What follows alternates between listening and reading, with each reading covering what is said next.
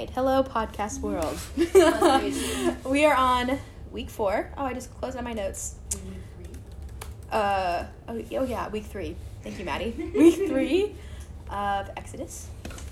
So, what did you guys think? Did you guys read Exodus 3 for this week? It's okay if you didn't. That's okay. I forgive you. What do you guys remember, or what stuck out to you from last week? What was the main point? What will you take with you?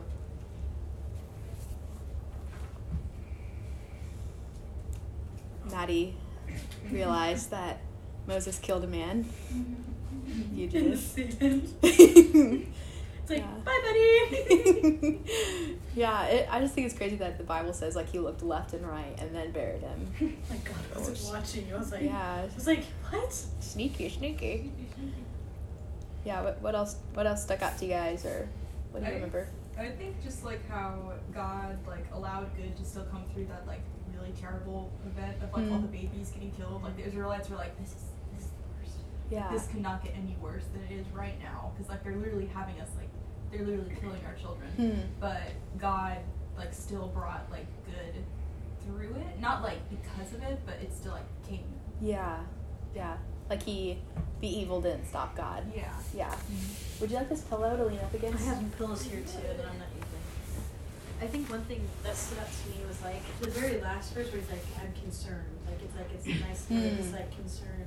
Yeah. About everything. That really got me when I read that. I was like, what? Wow. Yeah. I love the way that it says like he heard, he knew, he saw, and then he remembered. It was like all the Bible really wants you to know that God was concerned. Yeah. So we see in chapter 2, Moses, as a baby, put into a basket because Pharaoh commanded all the baby boys to be killed. So his mom puts him in the basket. He floats down the river, and he connects with Pharaoh's daughter, which is like the evil guy's daughter, and she ends up saving him. He's raised as an Egyptian, but he knows that he's Hebrew. And then one day he goes out, he kills someone he kills an Egyptian because the Egyptian's beating up the Hebrew. And then he flees to Midian, I believe. Midian. Or something with an M. Yeah, I'm sure. Yeah, Midian. And then we see that he gets married. So congrats, Moses. But we never really hear about his wife again. And then we see that God is very concerned for the people. And we are reminded that God is sovereign in it all. So what do you guys remember about what the word sovereign means? There's 3 points you made. Yeah? Wow, Maddie, you listen so well. I wrote it down. Yeah, that's okay. You don't have to get it exactly right. But do you remember the gist? I don't. It's like he's in control. He knows. Yeah. There's one more, but I wrote it all down. Yeah. No, that's exactly right. He's like intricately in control of all things. So everything, nothing slips past him. He's in control of all things. He works all things together for his glory. So this week we're diving into Exodus 3. And it's a really important chapter, and it's referred to a lot in sermons, and it's referenced a lot. It's when Moses has this interaction with God, and God is presenting himself in the form of a burning bush. So it's just like, whoa, he's walking around, and then boom, bush on fire. That catches anyone's attention. And so he kind of has this interaction with God, and God shares who he is to Moses by revealing his name. So why are names so important? Why do we have names? And they're just identifiers. Help you understand who you are, kind of, and show that to other people. Yeah, it's an identity thing. I think of people become their names. Elise is Elise. There's no other name that I would pick for Elise, because that's just, you just embody the name Elise. And Kayla, you look like a Kayla. You are Kayla. And so names are given to us, and then they become part of who we are. But people change their names, and that's I changed my last name because it just symbolizes that now I identify with something new. And then in the Bible we see that sometimes people change their names because Saul becomes Paul because now he identifies with Christ. So names are a big deal, and they're an identifier. So God reveals his name to us. And I'm really excited because it says a lot about who God is. So sometimes we come to the Bible with our own idea of who God is. And But that's like sometimes really dangerous, because whenever God reveals himself or says who he is, we need to listen up, because sometimes we come with our own biases, but sometimes our biases and our ideas of who God is don't match up with who he actually is. So when he like reveals himself, and when he says, this is my name, this is who I am, this is what I stand for, that is what he stands for. That is who he is. So we can form who we think God is around the actual truth of who God is. So yeah, we can go ahead and read chapter 3. Luckily, we're only reading one chapter this week, so it won't take all that long to read. Who's comfortable with reading out loud? I can. Okay, cool. Kayla, could you read 1 through 10? And then Maddie, could you read 11 through 22? Yes, ma'am. Thank you.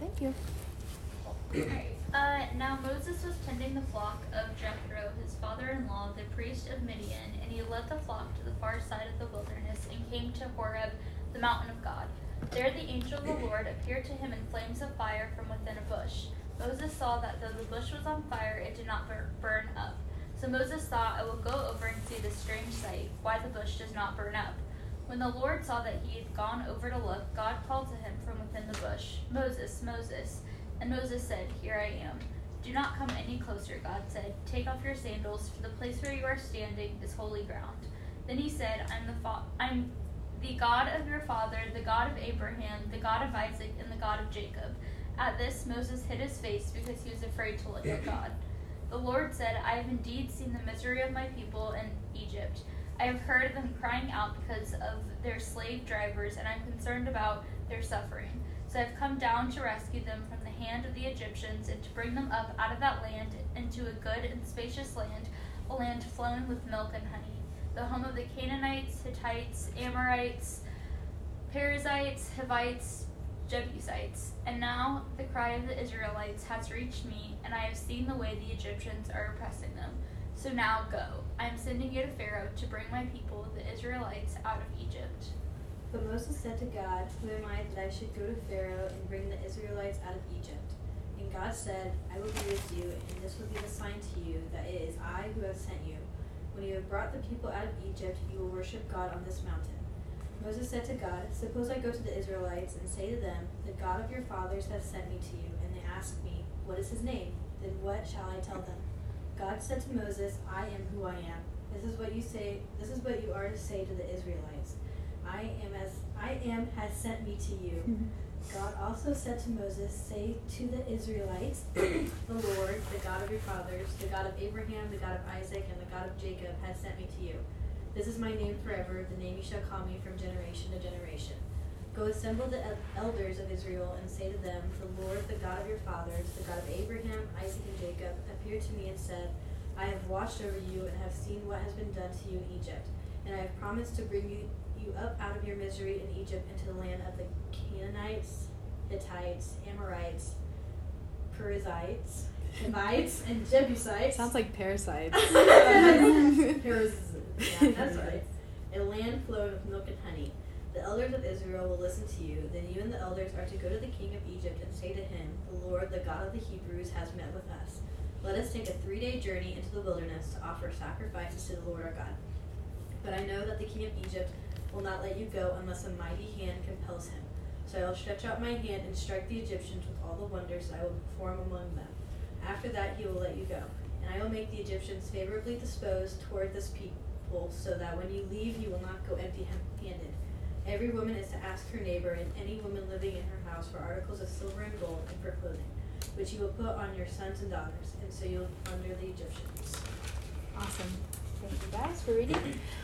So Moses is just going about his day. He's just living his life in Midian, his just average life. He probably hasn't forgotten about Egypt. We talked about last week how it's probably like out of sight, out of mind, where that was like a different life for him. And so probably the suffering of the Israelites is not on the front of his mind, but in God's mind, it's on the front of God's mind. Like we talked about last week, God kind of moves it to the front burner and he's stirring the pot. He's ready to take action. So God grabs Moses' attention because he sees a bush that is burning but is not consumed. And I love this because it shows something really cool about who the Lord is, that the Lord is this powerful, holy, mighty, like being who never ever stops being who he is. Like the fire doesn't consume the bush, just like how God will never stop being who he is.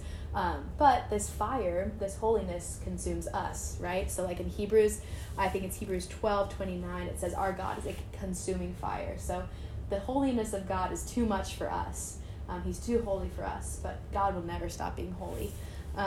So really cool picture of the power of God. So Moses comes face to face with the presence of God, but not face to face with the presence of God because God has to kind of hide himself in a bush, because if God actually came out, Moses would immediately die, because God is so holy. But it's this picture of the power of God. And once God has Moses' attention, he speaks to him, and he has two instructions. What does God tell Moses to do? Well, after he says, Moses, Moses, and Moses says, here I am, what does he tell him to do? Take off your sandals. Yeah. Yeah. Take off your sandals and do not come near. Yeah, he's like, stay away, and also take off your shoes, because where you're standing is holy ground. So why do you think Moses would need to keep his distance from the bush? It's just a bush. Why did he need to keep his distance? Well, like you said, he's so holy that maybe getting too close might have done harm. Yeah. Yeah, God was so holy that his holiness portrayed in the bush was too much for a human to handle. So he's like, Moses, I love you. Take 2 steps back. Like, get away. You're not holy enough. Because this is God. He is holy and powerful and way beyond our comprehension. And his perfection should be taken with all seriousness. And he says, take off your sandals. And so I kind of like did some research into like what this meant, because I was like, I picture like the ground around the bush to be very hot. So I'm like, why would God be like, take off your sandals? Like, wouldn't that burn his feet? But I was wrong. I looked it up, and at this time, the poorest people didn't own shoes because they couldn't afford them. And the servants that would like serve in houses, or like the slaves, wouldn't wear shoes. And so it's this symbol of being low, and the symbol of being humble is to take off your shoes. And then like sometimes when you come into someone's house, you take off your shoes. It's this sign of like kind of just like leaving them at the door, respecting their space. Obviously, I don't really care. I'm wearing my own shoes in my own home. But in some people's houses, they're like, please take off your shoes. It's this sign of like respect and humility and kind of making yourself low. Moses was in God's house because he was in the presence of God. And so God was like, take off your sandals, humble yourself. You're before an almighty, powerful God. So we have this picture that Moses puts on display for us, what the holiness of God demands out of us. But the crazy part about us is when we're in the new covenant, which means we're past when Jesus comes, and Jesus died for our sins and bridges the gap between us and our sinful state and God in his perfect state, and he covers it and makes us holy before God. So we don't have to stay back from God anymore. We get to draw near, but we still get to have this same awe, respect, and just total amazement about the holiness of God, and to take off our sandals and humble ourselves before an almighty God and say, woe is me, like, who am I? But still get to experience this really intimate relationship with the Lord. So God really got Moses' attention. And so my question for you guys is, how has God gotten your attention before? What does that look like in your life?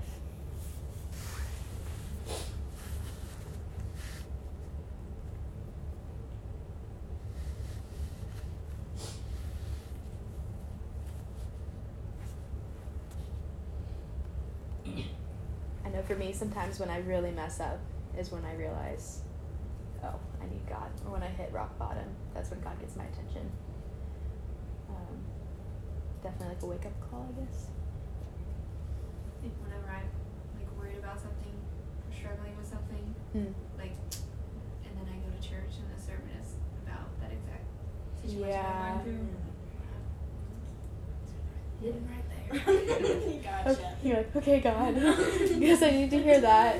Yeah, it's crazy how often that happens, and like almost every single Christian will say that's happened to them. Kind of crazy. Yeah. How else do you feel like the Lord has gotten your attention before? I think, like, for me, whenever I get, like, really angry or, like, despondent about something specific, like, instead of like kind of hiding away and like going into like, I don't know, like social media or like trying to find other methods of like ignoring that problem, instead of doing that and going like straight to God in prayer or straight to his word, or just like saying like, God, like I have no ability to like ignore this or to like change it, and I'm very upset about it, and I'm upset about the way that I'm reacting to it, if that makes sense. Yeah. But going straight to him and having just like that peace and that like awe, like what you were saying in the moment, and like going to the word instead of like going to myself, is kind of like saying like, oh, like, okay, God is real. Yeah. Like Yeah. I should go to you for everything. Yeah. So, Like, oh, yeah. wake up call. Wake up call. You're there, and I need to go to you And I instead need of. to go to you instead of myself. Yeah, yeah. It's far too easy to become distracted and to lose our sight of who God is. Like Moses, he just flees to Midian, and then, probably just goes about his life, and then is out in the wilderness one day, and then boom, interaction with the Lord, everything changes. And sometimes the Lord does that in our lives, but we also have a responsibility to like remind ourselves who the Lord is. So yeah, jumping back into the text, what is Moses' response to the holiness of God? What does he say next? Or what? He doesn't really say anything, but what does he do? Hides his face. Yeah, he hides his face, and he's afraid to look at God.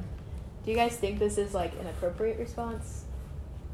Maybe he killed someone and buried him in the sand. Yeah. That's what I was thinking. I was like, Huh. maybe he's ashamed that he Huh. knows like he's done is wrong, and maybe he's like being, I don't know. I was like, maybe he's being like called out. Hmm. He's like, he saw everything. Right. That's what I took it as. Huh. I didn't even think about that, but that's so true. He's probably like all the sin he's ever committed. He's like, oh my gosh. Yeah, that's what I Yeah. would think. Huh. Yeah, so in that case, it would be a very appropriate response to be very Yeah. scared. Kind of reminds me of like in Genesis, when the fall happens, like Adam and Eve hide their face from God and they are afraid. I mean, when Kind kids get in trouble, they always do. Yeah, don't so look at when you're them. in class and they're just your name and you're like, oh, Don't make eye contact. Yeah, just let me hide. Yeah, so definitely an appropriate response for a sinner in the presence of God to be afraid. The fear of God sometimes actually looks like fear. We don't have to stay like terrifyingly afraid of God, because he is full of love and mercy and grace. But sometimes when we come face to face with our sin, and then we come face to face with God's holiness, the response is, I want to hide and I'm fearful. But God does not draw away from Moses. Rather, and God didn't meet Moses out in the wilderness to be like, you murdered someone and you ran away from Egypt and you did this and you did this and you did this. Like, God didn't come there to shame him. God comes there to call him to something much greater than what Moses could ever imagine. God called him there to tell him about God's strength, not Moses' strength or Moses' weaknesses. So God tells Moses that he sees the suffering of all his people and he's going to do something about it. As what you guys have read, how would you summarize God's plan of redemption for his people? You don't have to say all the big names of the people. So are these like Hebrew people too? Like, I don't understand. Like, I don't know what those people are. Like the Canaanites. Yeah, that's a good. Yeah, I think they're just people that live in different lands around the promised land that the Lord is going to give them victory over. So the people will go to like Canaan, defeat the Canaanites, and so on and so forth. He's basically saying that like no matter what, like the Israelites are going to make it through. But I'll double check on that. I don't really know all the specifics about these different like things. But I do know that like later on in Exodus, God gives them victory over all these people. Yeah. Or I guess later on in, I think it's Numbers that he does. But yeah, God's plan is to just bring the people out of Egypt, out of slavery, and bring them into the promised land, which God describes as a place flowing with milk and honey, which sounds amazing because it just like sounds like a good place. Yeah. Like, it's got milk and honey. I love honey. And like, I don't know, it just seems like a very peaceful, restful place. So God's plan looks awesome. And what's Moses' role? What's God asking of Moses? To go tell the Pharaoh. Yeah, he's like, go tell Pharaoh. What do you think is going on in Moses' mind? This man wants to kill me, but I can Yeah. Yeah, he's like, if I go back there, I'm dying. Like, are you crazy, God? You're going to call me to go die? Yeah, what else do you think is going on in his mind?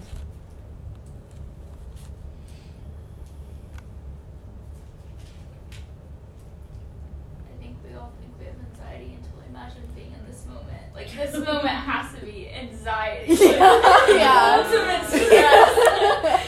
Pure panic. Yeah. Yeah. Absolute panic. Yeah, because, like, when you think of even the Israelite people, like, the first week we talked about how there's, like, 2 million of them. Like, okay, go be in charge of 2 million people and talk to the most powerful man on earth. Like, okay. Okay, burning bush. I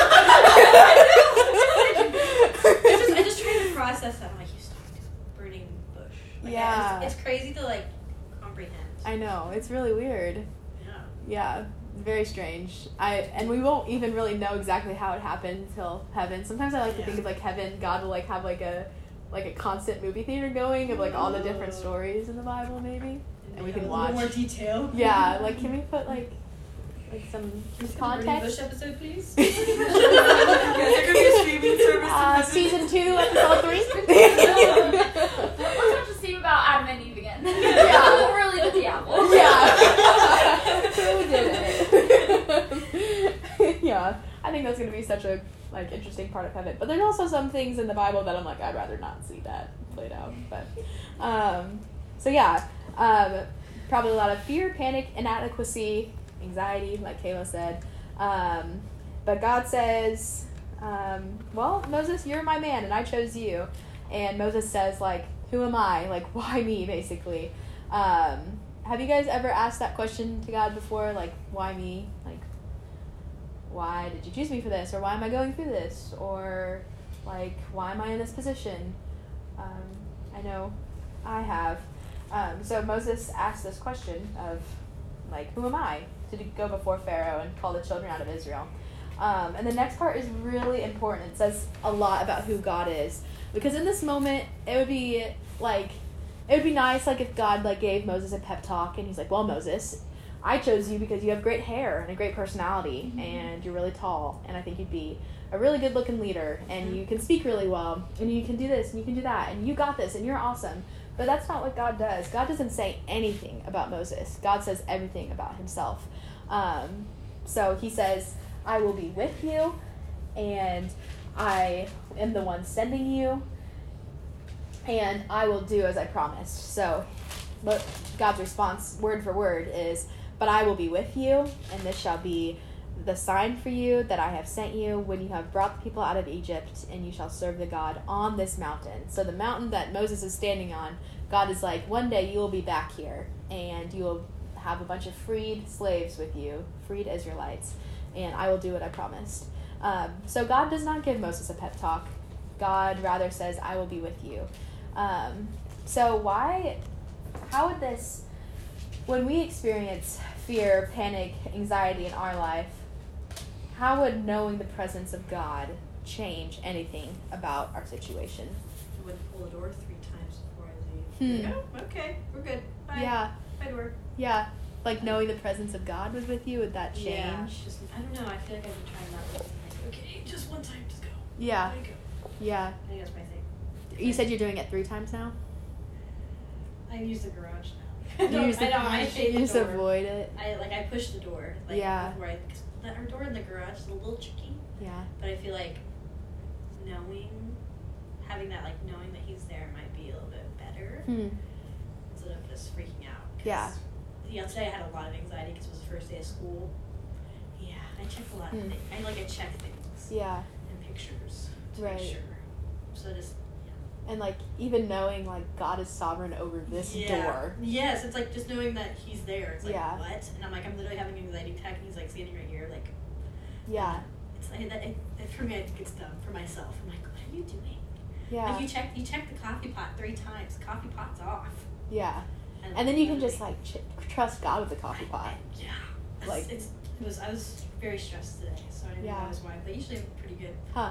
That's so cool, though, that you can, like, you see where you can apply, Mhm. like, even stuff from Exodus to something that you're struggling with, like, right now. Yeah. and maybe it won't change overnight, but I know, like, We're getting there. We're getting better. Yeah. I used to pull the door a total of like 21 times before I left the house. I would pull it really fast. Just I like broke the door handle, so that's how it kind of simmered down a little. yeah. I remember when I first met you, you told me that, and I was like, whoa. It was a big fear. I was Yeah. like 3. Yeah. Or just take a video. I think if I take a video, I'm a bit better. Like, video, get proof, done. Yeah. I just fear that it's not going to be locked. And that's going to be open. And then it'll I be don't know your why. fault. Yeah. Yeah. Yeah. Don't know why. But Yeah. it's okay. Yeah. But it's cool that you can start saying, I can trust God with this lock, Mm-hmm. and I can trust God that no matter what happens, He will do it. And nothing slips past Him. I would also go back home. Like, if I didn't trust myself, I would actually go back home and pull it again. I haven't done that in a long time. That's good.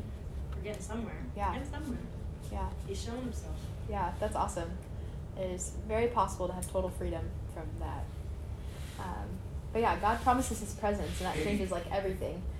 He doesn't give him a pep talk. He just says, "I'm with you." Like, isn't that enough? Like, that should give you enough confidence to know that, like, I'm gonna do what I say I'm gonna do, and I'm powerful, and so go do what I command you.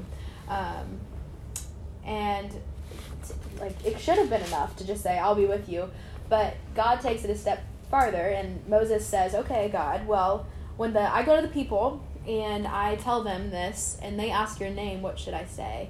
And God says something that is so important. He says, this is what you should say to the people. I am who I am. And He said, say this to the people of Israel, I am has sent me to you. And this I am statement is so important in understanding who God is. It's this absolute statement, and it means like God is absolute. I am absolute. I am eternal. I am unchanging. I am perfect. I am holy. He's not I was or I will be. I am. I think of like Elise, like she would say, I am Elise. Like when you meet Elise, it's like, hi, I'm Elise. I would say, hi, I'm Riley. And God would say, hi, I just am. Like, because He always has been, and He always will be, and He never changes, and He's the absolute reality of all things. And He just is. And it's just this weird way of putting it, which, like, none of our words in the English language or any language could do God justice for who He is. And so it just seems like the most simple thing to say, I am, does the God the most justice. So this I am statement is where we get the English word Lord. So when we say, like, dear Lord, or the Lord is good, the word Lord comes from I am. So like in the Hebrew language, the word I am, well, we translate I am from Hebrew, but it translates to Lord in our language. It's really confusing, but I am is Yahweh. Yahweh translates to Lord. So every time we say Lord or we hear the word Yahweh, which we hear sometimes, we can think and remember that God is absolute. God always has been. He is the great I am. So why do you guys think God chose just I am? Like, why that? I don't know. I feel like that's such a big question. It is. I know. I know, it is. It's almost like saying, you know who I am. Yeah. It's like, if I come up to you and just say, I am. Oh, Huh. that's Maddie. I know who that is. Yeah. It was like, I think that's what I was thinking, like, oh, if I say I am, that everybody should, I don't know. Yeah. It's like, Something like you that. are what? You are what? And everybody, it's like for people just to be like, oh, I know. It's like, oh. Huh. I think that's what I was trying to Yeah. concept. Like, he said, just say that. It's like, I don't know how I would comprehend that. Yeah. Yeah. Yeah, and I think that's it's supposed to be that way. Like, we're not supposed to comprehend God. And so it's just like, you are what? I am everything. I am. Well, like, if Yeah. you hear it from Moses, too, like, that would be a thing. It's like, oh, you heard it from Moses. Like, oh, okay. Yeah. I don't know. I'd be like, you're Moses. Yeah. He's like, I am. I don't Right. know when he was thinking about the speech. Yeah. Oh, like when the people hear Moses yeah, say? when he says, oh, I am who I am. I Yeah. feel like that's where I got confused. Yeah. That is confusing. Moses. Yeah. But the people would be hearing it as the name of the God that is calling them out of Egypt is And he would called just- I am. So that's all he would say. He would just say, I am. Yeah, but in their language it was Yahweh. Oh, okay. I Yeah, get so that. but Yahweh translates to I am. But Yahweh transforms the Lord. Yes. Okay, I get it now. Yeah. It makes sense. It's really confusing, I was and I'm not lost really for a sure exactly how it works, I but was just thinking I am. That's what I was thinking. And I even wrote it down. That Yeah. makes sense. I was thinking. yeah. But like everywhere else in the Bible, it says like Lord. It doesn't say I am said this, but it is really cool. In John 8, Jesus says I am. Like he's talking to the Pharisees, and he's like, I am He. And that is a claim to his deity, claim to he is God, because he's saying that like he is Yahweh basically. So it's just really cool. Like all the Jewish people knew exactly who I am was. So yeah, why God explains his name and then he tells Moses what he needs to do. So why do you think God would explain who he is before he would command Moses to go do something? Or let me rephrase, because he's like taking like 2 steps back. He tells Moses what to do, and then he says his name, and then he gives Moses a list of commands to tell the Israelites what to do. So why would he explain who he is before he tells the Israelites what they need to be doing? Does that make sense? Mm-hmm. Okay, cool. I feel like practically, like if I'm envisioning this conversation, there's probably like the shock of like, oh, this is God. And God's like just telling them stuff. And Moses is still just like, this is God. He's like, yes, I am God. Yeah. He's gonna say it a couple times. Yeah, he probably said it a lot. Yeah, Moses was like kind of like, Look at the who are bush. you? Yeah. Well, the thing is, Moses wrote this book, right? So maybe he left out like a few like, you are what? Yes, I am. Yes, I am. He's like, Moses like, I won't put that in there. That makes me.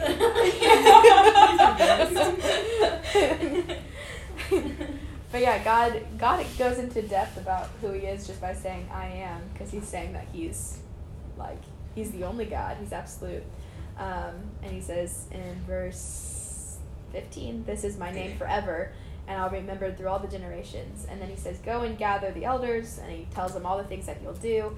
So the people have to know who God is, why they should trust him before they do anything he says. Just how, like, you don't want to just go do, like, if Brooke and I just met and she told me to go do something that was kind of, like, crazy, like, leave my hometown, I'd be like, well, Brooke, prove to me that your character, that you have a reliable, like, character and that I know you. Like, I wouldn't just trust anybody. And so the people need to know who God is, that he's this reliable, trustworthy source, so that they can do what he says. And the same goes for us. We have to know who God is, respect like what he says, to know that he's absolute truth. That's the only way that we're going to be able to live a life that like he calls us to, is if we trust him completely. And then the kind of reverse, it's really interesting. Whenever we sin and fall short, it always ties back to something we don't believe about God.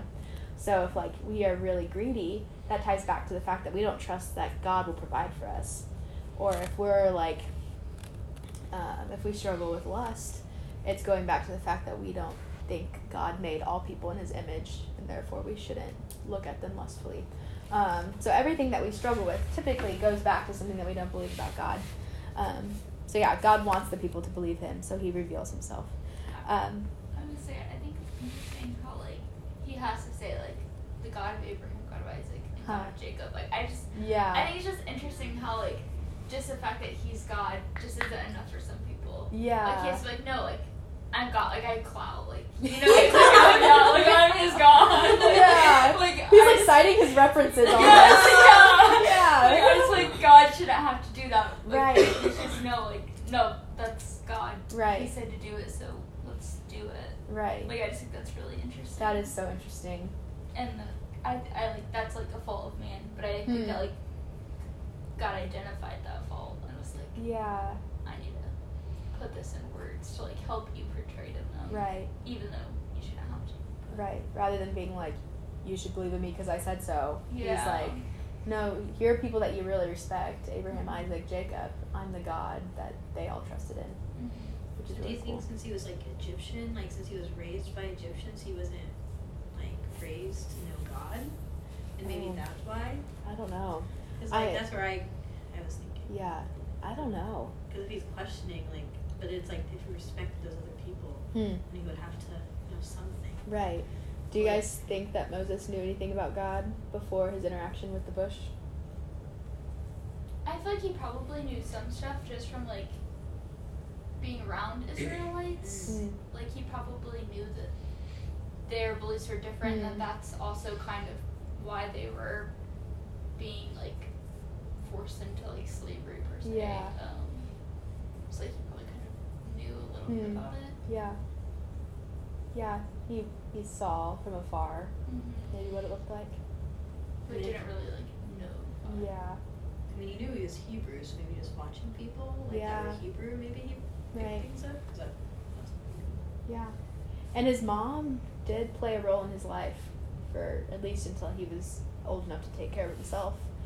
So she probably tried to slip like stories of like, you know, bedtime stories of Abraham and bedtime stories of Noah and like, you know, all those things. So he probably had some idea, but he didn't know what he was getting into when he's going on his afternoon stroll and then ran into the bush.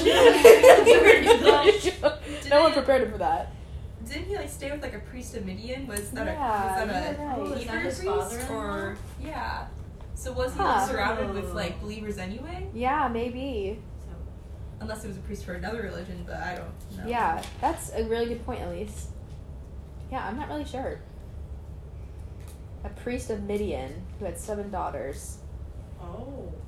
Yeah, I don't know. I don't know if Midian was like a predominantly like God-believing people group.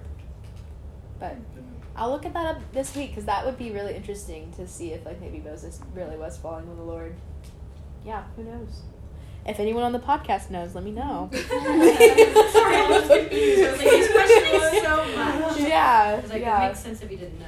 Yeah, I wouldn't be surprised either way. Yeah. Yeah. So cool. So going back to the text, God tells him to gather the elders from Israel, and the elders are like the leaders of the Hebrew people of the Israelites, and the elders were going to believe him. They were like going to be totally on board. They were going to trust Moses as their leader and trust that God was going to be faithful to his promise, which is great. It's like, oh, perfect. I have my people on my side. And then God says that for Pharaoh, it'll be the opposite. Pharaoh will not release the people. Pharaoh will not be on board. His heart will be very hard. Very hard. And what verse is it? That I think it's 19. But I know that the king of Egypt will not let you go unless compelled by a mighty hand.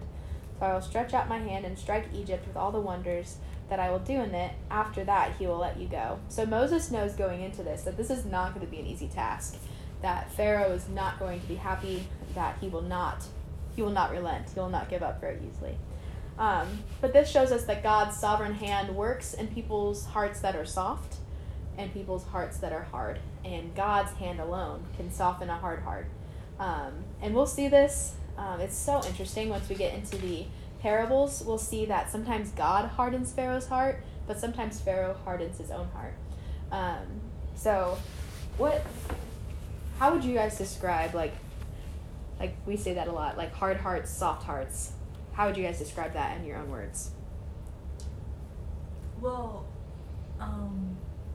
didn't like in the Bible God like say something about how whenever like the Spirit comes into you, like once you believe, it kind of softens your heart, as long as you don't like grieve it. Yeah. So it kind of softens you to follow God and to love God instead of like other things in the world. Yeah. So is that kind of what it's pertaining to a little bit? Yeah. The Spirit of God is the one that changes our hearts, and so until we know God, until we know Jesus as our Savior, our hearts are like very hard, very like when I think before I knew Jesus, my heart was very hard. Very hard. And a hard heart looks like someone that doesn't want to follow the Lord, probably hates anything that has to do with the Lord, and doesn't really want to listen to it. But a soft heart looks like someone who's slowly willing to learn, slowly willing to hear more about the Lord, and then eventually totally submits their life to him. So Pharaoh, hard heart, we'll see that. He has like the hardest heart of all. But God still works through it. God is sovereign. Even the hardest heart will not stop God's plan. And ultimately, God uses it for his glory. So I think this is so interesting that whether we have soft hearts or hard hearts to the Lord, God's will is going to be done. So why don't we just have soft hearts? because it's so much easier for us. But we harden our hearts sometimes. But then we also see that sometimes God hardens our hearts. We'll talk about that more next week, which will be really interesting. So I made a list based on the sermon I listened to from John Piper, and he preached on like I am. He preached on like that, and it was a really good sermon. I'll have to send it to you guys if you guys are interested. But I kind of like changed some of the way that he worded things because he uses really big words sometimes, and it's just like, okay, you're too smart, John. You need to tone it down. But it's just a list of 8 things about what it means when God says that he is the great I am. So I'll go slow if anyone's taking notes. And I can maybe send it in a group message too. So number 1, he never had a beginning. He's always been. 2, he will never have an end. 3, he is the absolute reality. So that means that nothing exists without him, which is really interesting to think about. If God ever stopped existing, which will never happen, we would all immediately die because everything is tied back to the Lord. He's the ultimate, absolute reality. 4, he's independent and self-sustaining. He doesn't need anyone. He didn't create us because he needed us. He created us because he loves us and he wants us to love him, but he doesn't need us. He's totally independent. 5, nothing is more powerful than God, and nothing else even comes close. 6, he is consistent. 7, he is the standard of truth. And 8, he can do anything he wants and it will always be perfect, good, right, and true. That was a lot. But that was really helpful for me to understand exactly what the name I am is. And I'll send this in the group message for you note takers. I'll send that after the group. So yeah, pretty cool. Do any of those in particular stand out to you guys? The absolute reality one. Yeah. If he's not here, we're not here. Yeah, that one really stuck out to me too. I was like, well, thank goodness he's here. Yeah.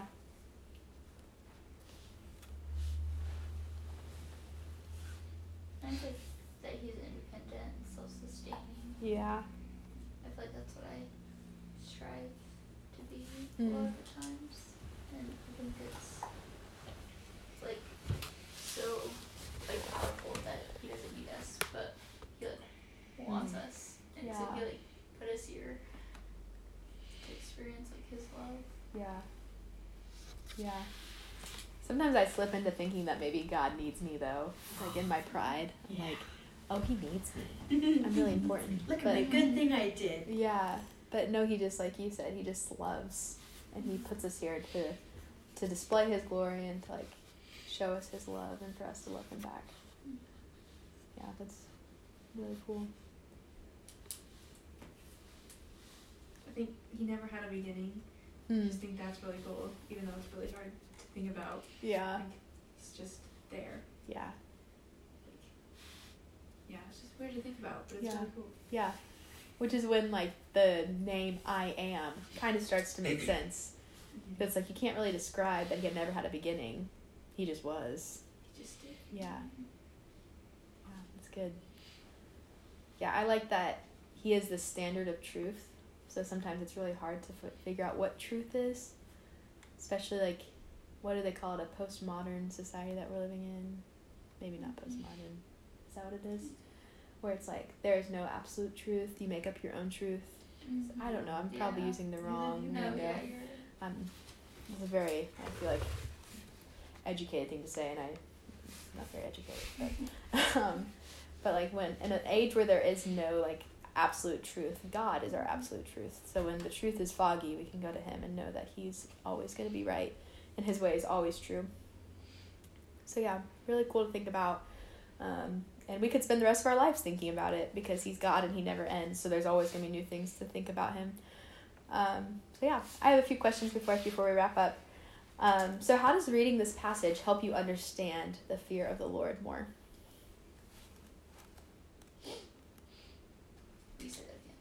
How does this passage help you understand the fear of the Lord? Just always there. Yeah. clap. He gets you like a little looking at something.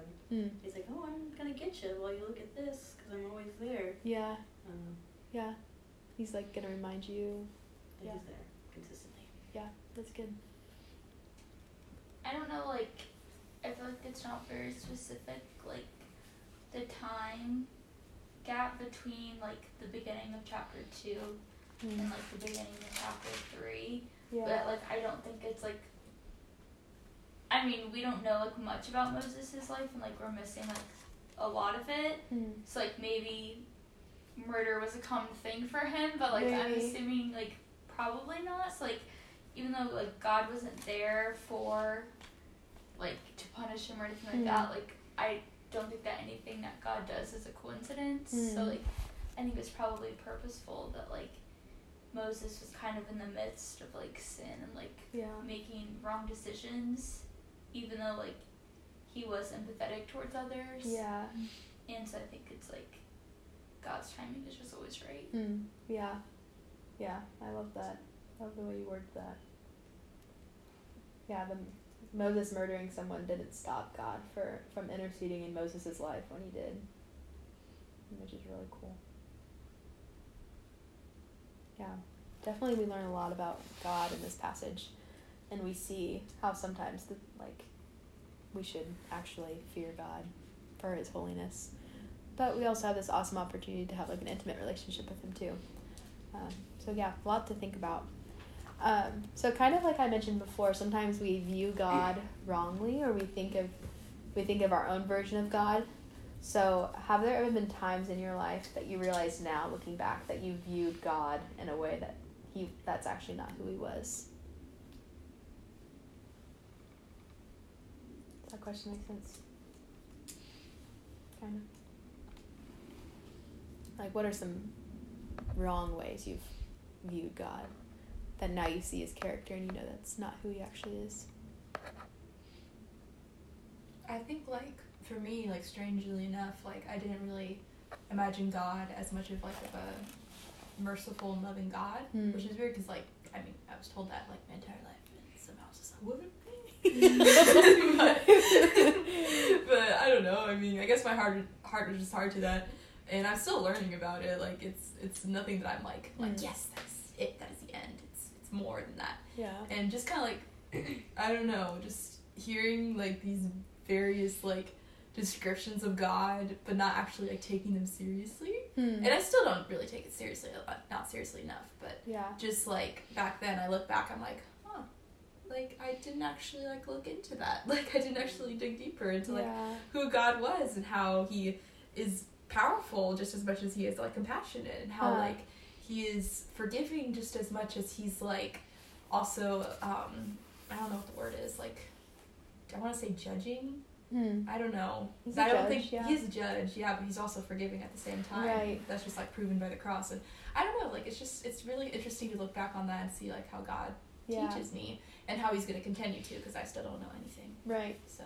Yeah, that's so good. He's like all those things, the perfect degree, yet none of them cancel out one another. He's like, he does them all at the same time. Yeah. And we'll never fully understand it. No. But it's really cool to spend our lives trying to figure it out. Yeah. Yeah, I know nothing. Yeah, me neither. No. Yeah, what are some other ways that you guys have viewed God wrongly in your life? I look back at, like, old friend groups, and it was like trusting friends for all of the answers. And I look back in high school, I mean, I had some good friends, but I also didn't have great friends. And I mean, I knew who God was, but I wasn't like, I don't know, like, it was weird. Like, it's like I knew who he was, but, like, I just didn't know characteristics. I was like, I know he's there, but I don't really know many things about, like, trusting and putting my, like, worth and faith and everything in him. And then, like, I don't know, like, I look at, I had really bad anxiety, but like, I tried trusting my friends. They didn't give me good advice, even though I was the one who gave advice all the time. And so, I don't know. Now, like, it's just different. I have so many great friends. Yeah. So he put me in a position for a reason. And now it's just cool to see the trust process go through more. It's like, trust him first, ask him, and then go to a good Christian friend before. Yeah, now I'm surrounded by good Christian people. Yeah, that's awesome. Yeah, it's cool how to think back to before, like, maybe you knew who Jesus, like, you accepted Jesus as your Savior. Like, your view of God was totally different than now. Yeah, which is natural because you really had no relationship with him before Jesus. So now he's, like, revealing himself to you, which is really cool. I feel like the first one that came to mind is, like, I feel like just a really common, like, struggle for, like, teenage Christians. And just, like, the whole, like, oh, if you're a Christian, you can't do this, you can't do this, like, you can't, like, that. And, like, people think that, like, or, like, younger, like, versions of ourselves, like, think that, like, oh, God's putting these rules in my life, and being a Christian, like, has so many boundaries and all this stuff. But, like, as you become older, and I think, like, we're at the age now where we realize, like, God doesn't put those things in place so we don't have fun or we, like, hate our lives. Like, God's, like, putting those boundaries in place for us, like, help us, like, respect him and, like, protect ourselves from sin and temptation. And, like, I think that's, like, a common way in which, like, as you age, like, how your viewpoint of God changes. Oh, for sure. That was gonna be my answer too. Yeah. Just like how I used to view, like, God as just, like, very rigid, like, rules that, like, took away from the fun of life. But I see now more than ever that those rules give me more freedom. I'm not a slave to sin. I'm a child of God, and so it's like, the truth of the Lord, when we walk in it, that is freedom, not, like, the stuff that we could be involved with in the world. Yeah, it's so true. Yeah, really cool to think about how, like, your view of God has changed. Last question, because I have to pee so bad. So God's answer to Moses' question of who am I to do this task was, look who I am. So what does this mean for us today?